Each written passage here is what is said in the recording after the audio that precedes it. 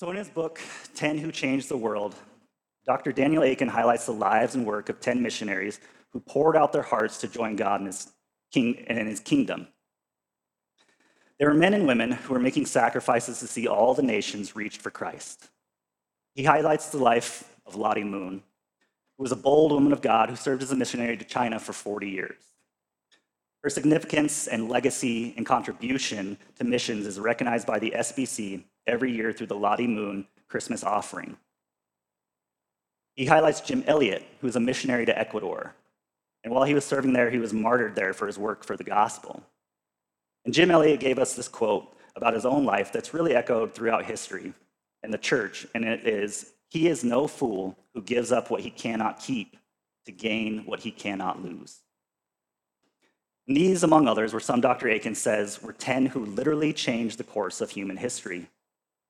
The world was impacted because these people were a part of it. I don't know about you guys, but I read stories like that and it inspires me. You read a book and you read about how faithful they were to the work of Christ. And it makes me want to shut that book, sell all my stuff, and move across the world to make a difference for Jesus. But here's the reality.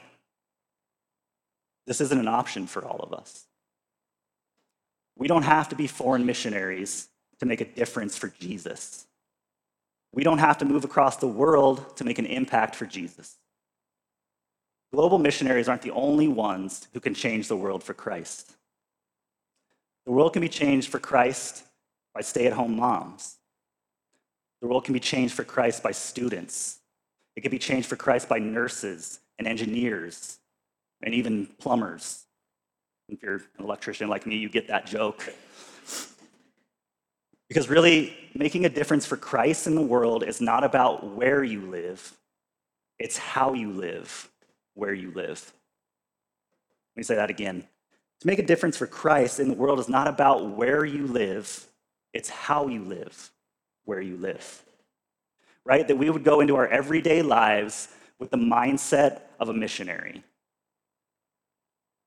In Acts 17, we're going to get a blueprint for what it looks like to be an everyday missionary right from the lives of Paul and Silas. We get a blueprint on how to make an impact for Jesus in the world. We see in the text that these men that turned the world upside down. And hopefully this morning, our desire is to make Jesus non-ignorable, not just in Severance, but it reverberates to the ends of the earth. Sadly enough, there are Christians that can live their whole lives, live among lost people all their lives, and never really make an impact. A couple weeks ago, we heard Chris talk about the heart of Jesus was for lost people. And that should be our heart as well. Look what Matthew wrote about in Matthew 18, 12 through 14. "What do you think if a man has 100 sheep and one of them has gone astray? Does he not leave the 99 on the mountains and go in search of one that went astray? And if he finds it, truly I say to you, he rejoices over it more than over the 99 that never went astray. So it is not the will of my Father who is in heaven that one of these little ones should perish." So we see right there that it's the will of the Father that not one of these lost sheep should perish. Therefore, that should be our hearts as well. There are many Christians today that could pack all their things and move to another country, and not many would know they left. Fewer would know that there was a presence of the gospel of Jesus Christ that had left. I pray that that cannot be said about Calvary Severance. We can't go through this life and not have an impact for Jesus. We must have an impact for Jesus. The way we're going to make Jesus not ignorable is to live your everyday life with the mindset of a missionary. We've got the blueprint right here in Acts. And I said in the opening, there were 3 main points I hope that you could take from this, and the first was to share the gospel. And if you've been here the last few weeks with us as we've worked our way through Acts, we know that they're on their second missionary journey and were called by God to Macedonia. And they were obedient to God's call in their lives, and they found themselves doing work in the city called Philippi. And while they're in Philippi, they're ministering the gospel, and God begins to move and opens the heart of a woman named Lydia. She becomes a believer in Jesus Christ, and the scriptures actually tell us in Acts 16:15 that her household became believers as well. So they continue to minister in Philippi, where we see Paul, through the name of Jesus Christ, free the slave girl and eventually find themselves in prison. Then God performs a miracle and he frees the prisoners, and eventually that leads to a guard being saved, and now a church is born. And as they continue to travel down through Macedonia, they find themselves here in Acts 17. Let's look again at verse 1. Now, when they had passed through Amphipolis and Apollonia, they came to Thessalonica, where there was a synagogue of the Jews. And so Thessalonica was a major port city on the coast of Macedonia, and it was a major trade city, and it was actually the capital city of Macedonia. And these men come here to preach the gospel and make disciples and to see churches started. What I love about their passion for the mission is that they continue to persist to make the name of Jesus Christ known in every city, even though, as we see over and over and over again, they are opposed. Now, as we saw in Acts 16, there were some fruitful times in Macedonia, but it wasn't easy, right? It was fruitful, but it wasn't easy. They were opposed to the things they were preaching, yet they continued to be obedient. They were motivated for the glory of God, for the worship of our King to be spread to all nations. And as I was studying this passage, the thing that kept coming to mind for me was to help us to see and understand that nothing about our blueprint matters if we are not motivated by the glory of God in all places. If our hearts aren't burning to see Jesus worshiped in all the nations, then missional living is about our own glory and not his. So these men go to Thessalonica and they begin to share the gospel. And look in verse 2 and 3 when it says, "And Paul went in, as was his custom, and on 3 Sabbath days he reasoned with them from the scriptures, explaining and proving that it was necessary for the Christ to suffer and to rise from the dead, and saying, 'This Jesus, whom I proclaim to you, is the Christ.'" See, Paul had a rhythm and a pattern of how he did ministry. In every city he went to, he headed straight to the synagogue, and he knew they would find Jews gathered there. So he would preach to them first, because he knew that they would have a knowledge of the law, and he could reason with them from there. And then he would make his way out to the Gentiles. That was his pattern. We see Paul say in Romans 1:16, "For I am not ashamed of the gospel, for it is the power of God for everyone who believes, to the Jew first, and also to the Greek." And so that was his custom. You see it in Acts 13 in Antioch, in Acts 14 in Iconium. This is what Paul did. This was his game plan. And the question that we have to ask ourselves this morning is, for those that want to make a difference for Jesus in the world, what is your custom for evangelism? Do you have a plan of getting in people's lives and building relationships and sharing Jesus? Show of hands here. How many of you have had someone come up and say, "I am a wretched, depraved sinner, and I would love for you to tell me about the goodness of God and my need for repentance"? That doesn't happen? It doesn't happen to me either. So if we're going to share the gospel, we have to be the ones that are intentional. We have to be the ones who have a plan.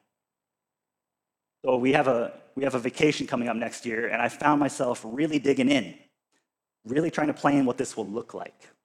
It's amazing to me how particular we will be about some things like that. Where are we going to get food on what day?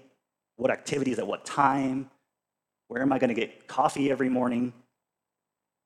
And here's the thing, church, if we're that intentional about our vacation, why would we shoot from the hip about the message of Jesus with people? Look what Scripture says in 1 Peter 3:15. "But in your hearts, honor Christ the Lord as holy, always being prepared to make a defense to anyone who asks you for a reason for the hope that is in you." Why wouldn't we have a custom and a plan? You know who has a plan? The enemy has a plan, right?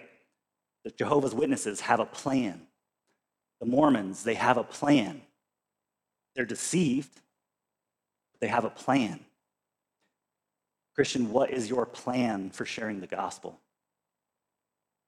Paul had a custom, and we would be wise to have one as well.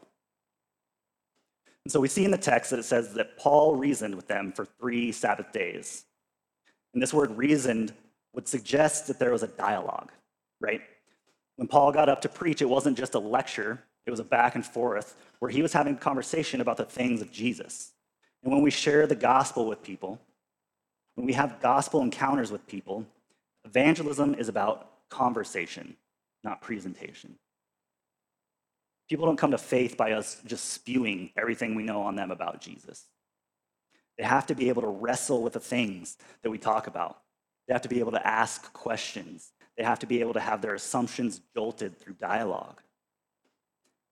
So Paul has this reasoning, and it says that he reasoned with them from the scriptures, explaining and proving that it was necessary for Christ to suffer and to rise from the dead. Now remember that Paul is speaking to a Jewish audience here, and in their mind, the Messiah would come to be a deliverer. He would be a conqueror, and he would take them out of their oppression and reign forever. And Paul takes this book, which is what we call the Old Testament, and he begins to connect the dots for them, all the way through Moses, through the law, through the prophets, and through the Psalms. And he says that this Messiah, yes, he will be your deliverer, but that deliverance would come through him dying. And he did that from the scriptures.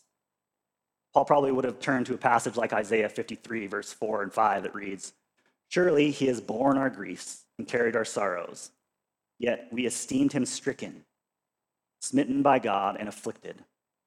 But he was pierced for our transgressions. He was crushed for our iniquities.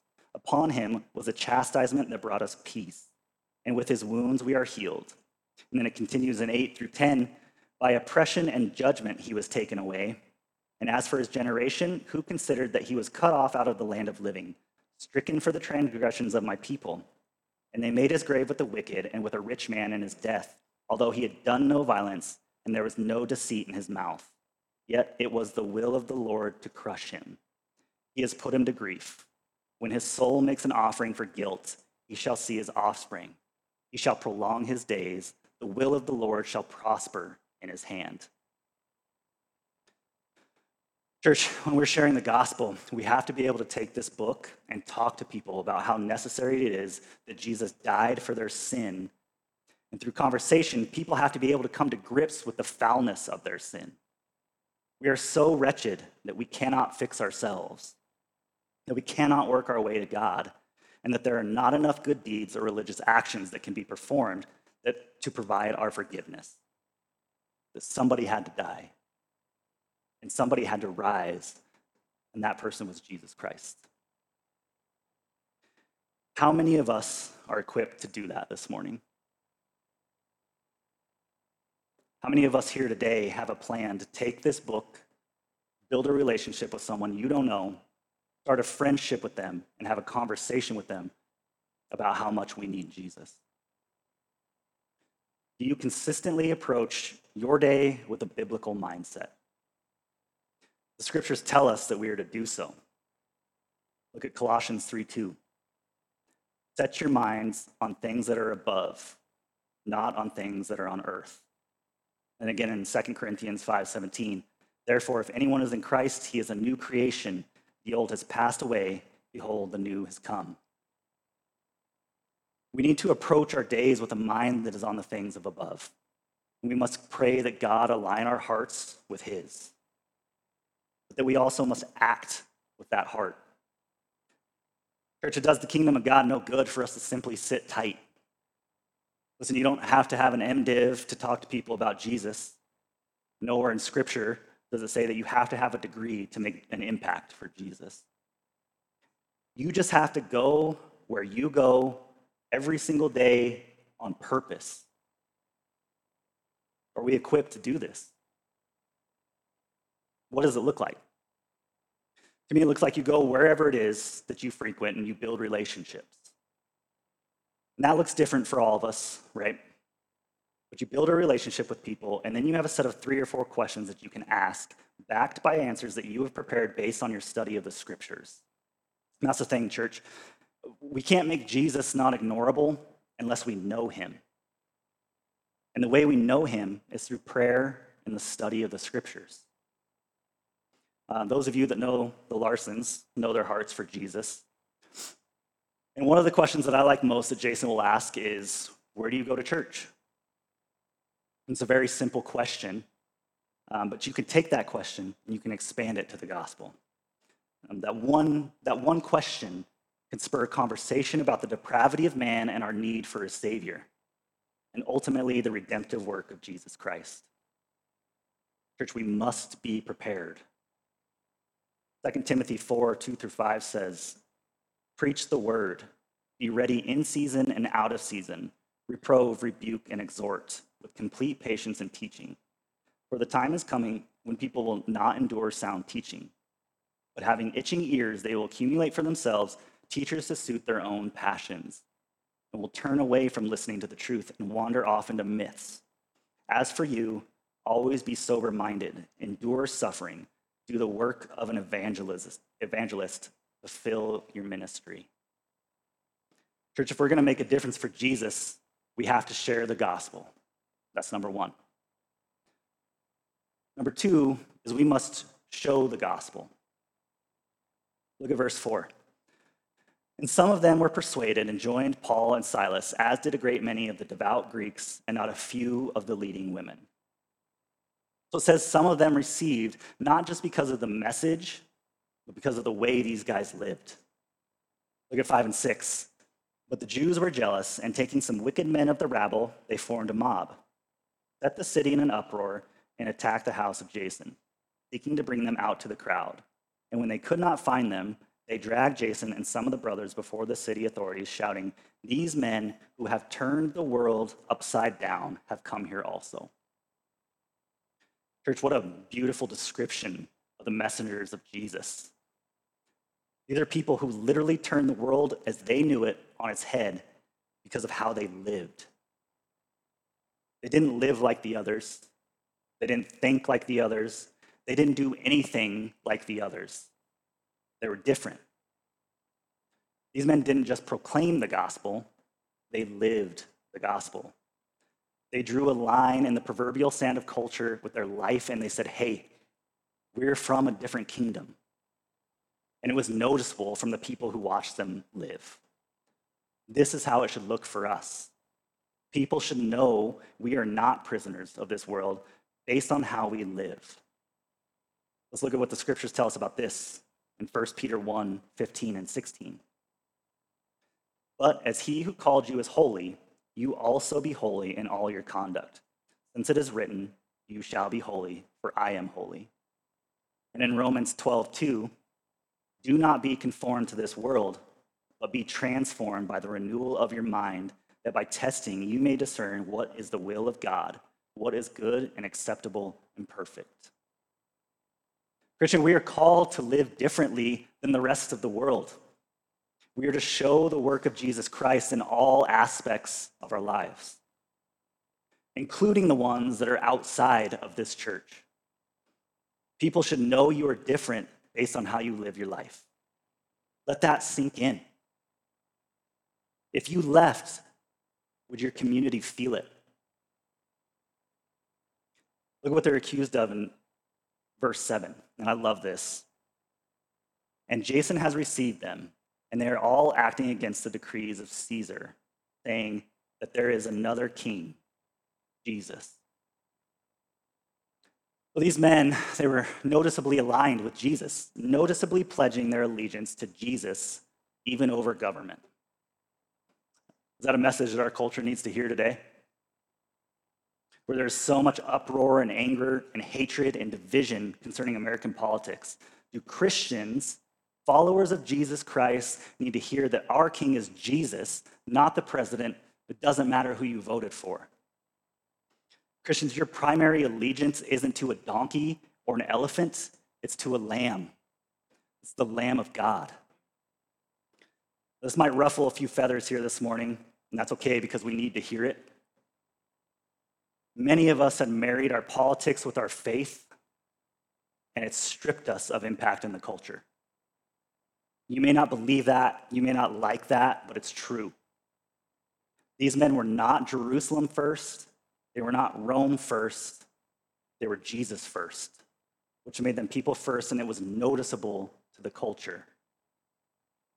Here's what this looks like. When we go to work or we get on social media and we just start bashing people and being mean and malicious to people because they vote differently than us, and then our next post is about how great the church service was this Sunday. That confuses people. Everybody good? Scripture says these men turned the world upside down because of the way they lived. Notice what Jesus says in Matthew 5:16. In the same way, let your light shine before others so that they may see your good works and give glory to your Father who is in heaven. It's shown in the way that we live the gospel. Look at this in 1 Peter 2:12. Keep your conduct among Gentiles honorable, so that when they speak against you as evildoers, they may see your good deeds and glorify God on the day of visitation. Church, if we want to make Jesus not ignorable, we have to live differently than the world. We got to live and show the gospel with our lives. And so in a culture where there is so much division over politics, when you choose to love people who vote differently than you, people see that and they notice something about Jesus. Young people, and those of you who are still single, when the world has lost its mind about sexuality and you say, my body has been bought for a price, my body is not my own, I'm going to honor God with that, people see it and they notice something about Jesus. When a family member or a coworker deliberately wrongs you and you respond with grace and mercy and compassion, people see that and they notice something about Jesus. When we meet Jesus, our life gets flipped and turned upside down, and if we live like we know him, it will make an impact on people around us. We have to share the gospel, and we have to show the gospel with our lives. And here is the third thing. We have to be able to trust God with the results. Notice in verses 8 through 10. And the people and the city authorities were disturbed, and when they heard these things, and when they had taken money as security from Jason and the rest, they let them go. The brothers immediately sent Paul and Silas away by night to Berea. And when they arrived, they went into the Jewish synagogue. So in Thessalonica, there weren't all these great, warm, fuzzy receptions. There was a hostile riot that came from the way that they lived and the way that they preached. They ran these men out of town, ran them out of Thessalonica. They find themselves escaping in the middle of the night, and they end up in Berea. Berea was a much smaller town, a more obscure city. But notice that it says they get right back to their plan. They go into the synagogue and begin to preach, and notice the results in verse 11. Now these Jews were more noble than those in Thessalonica. They received the word with all eagerness, examining the scriptures daily to see if these things were so. These are the results that we desire when we share the gospel and show the gospel. We desire for people to receive it, right? And scripture says that they were more noble-minded than those in Thessalonica, not because they were cut from a different cloth, not because they grew up in a different neighborhood, but because they had a spirit-empowered hunger for the things that they were talking about. Those are the results that God produces in a person's heart, a desire to lean in and receive the things that we are saying. It says about them that with all eagerness, they receive the word.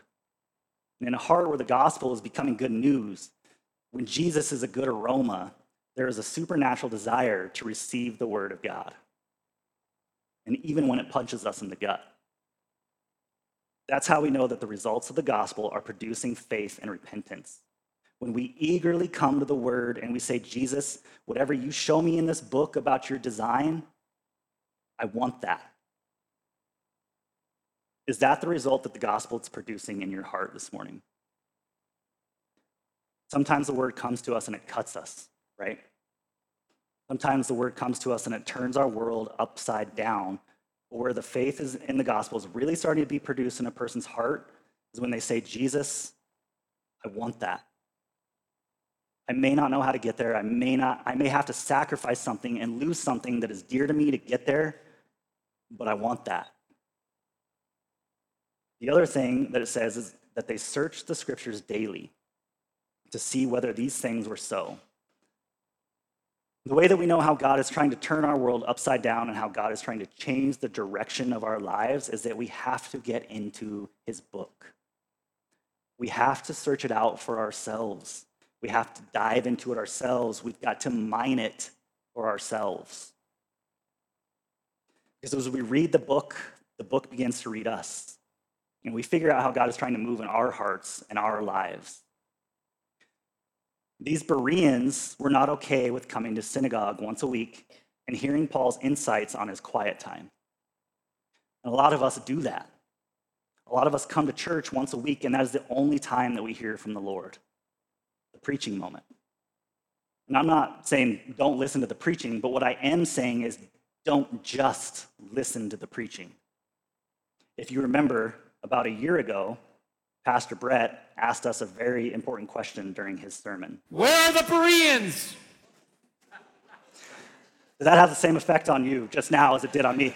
You have to, backstory, I wasn't here for that sermon. So I was listening on my headphones, and that happened, and I almost fell off the lift. Be a Berean.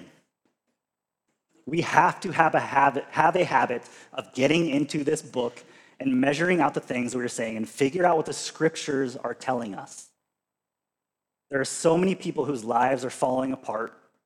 They're in shambles, and you ask them, hey, what are you reading in scriptures? What is God doing in your life? And they have no answer. Church, let us not say that God is silent when our Bibles are closed. They search the scriptures. They eagerly receive the word of God, and look where it leads them in verse 12. Many of them, therefore, believed, with not a few Greek women of high standing as well as men. It leads them to faith. Now, obviously, there are two very different results that happened in the lives of these missionaries in our chunk of scripture. They followed the blueprint in every city. They went and they shared the gospel. They showed the gospel with their lives with varying results. And here's the thing that we have to understand. Every one of us who wants to make a difference for Jesus in our everyday lives, we can share the gospel, we can show the gospel, but we've got to leave the results to God. We do not have the ability, we do not have the power of life and death. We cannot change somebody's heart and mind and cause them to receive the things we are talking about. Paul says it like this in 2 Corinthians chapter 2, verses 14 through 16. But thanks be to God, who in Christ always leads us in triumphal procession, and through us spreads the fragrance of the knowledge of him everywhere. For we are the aroma of Christ to God among those who are being saved and among those who are perishing. To one, a fragrance from death to death, to the other, a fragrance from life to life. And when he asks this question, he says, who is sufficient for these things? We come up here and we preach our guts out, and who is sufficient to change somebody's heart and mind? It's nobody but the Holy Spirit. Sometimes we will preach the gospel and people will hear it from us, and sometimes we will show the gospel with our lives and it will be a stench in someone's nostrils. And that's okay. You and I, church, we've got to be more comfortable with offending people. The gospel is offensive. Not only are we saying you're a sinner, but we're also saying that you're not good enough to fix yourself. You have to turn to a Savior, and the fact that you think that you can fix yourself is actually an expression of your own selfishness. That's offensive to human pride. But guys, as long as our message is what offends and not our personality that offends, we honor Christ. So some people stumble over it, but listen, some people are going to be drawn to it like the Bereans were. To some people, it's going to be like a mosquito to your skin. It's going to be the greatest news they've ever heard. Because of what Jesus has done, we can be forgiven. Because of how he's loved us, we can rest in his grace. To some people, that's good news. And all we have to do is not worry about how they respond, but lift up Jesus. If we'll share the gospel, if we'll show the gospel with our lives, and trust God with the results, people will be impacted. We will make an impact for Jesus. The sun has a polarizing effects on things that it shines on. So the sun goes up and its rays beam down, and those rays hit clay, and the clay hardens. But that same sun can be in the same sky putting out the same rays, and when it hits ice, the ice melts. Theologians used to use this analogy to describe people's varying results and varying responses to the gospel. Here's the thing about the sun doesn't need the help of the elements to do its thing. All we are responsible for is to lift up Jesus. Lift up the Son, the S-O-N, the Son of God. If we'll just lift him up, the scriptures say that he will draw all people unto himself. If you're here today and God is softening your heart for Jesus, please come talk to me or Brett or Justin or Steve or Tim. Any one of us would love to have a conversation with you about that. Maybe you are here today and God has used this to open your eyes. I pray that you do not walk out of here ignoring it. If we will just lift him up, if we will just allow people to see that Jesus is fully God and that he came down as fully man so that we could be made right with God, if we will allow people to see his grace and his goodness, that he is a hope for our problems in life, and that he is a peace for our trials, that he is a light in our darkness. If we'll just lift him up, he'll draw people to himself. If we want to make Jesus non-ignorable, we don't have to pack up and move across the world. If God is calling you to do that, be obedient, but we don't have to do it.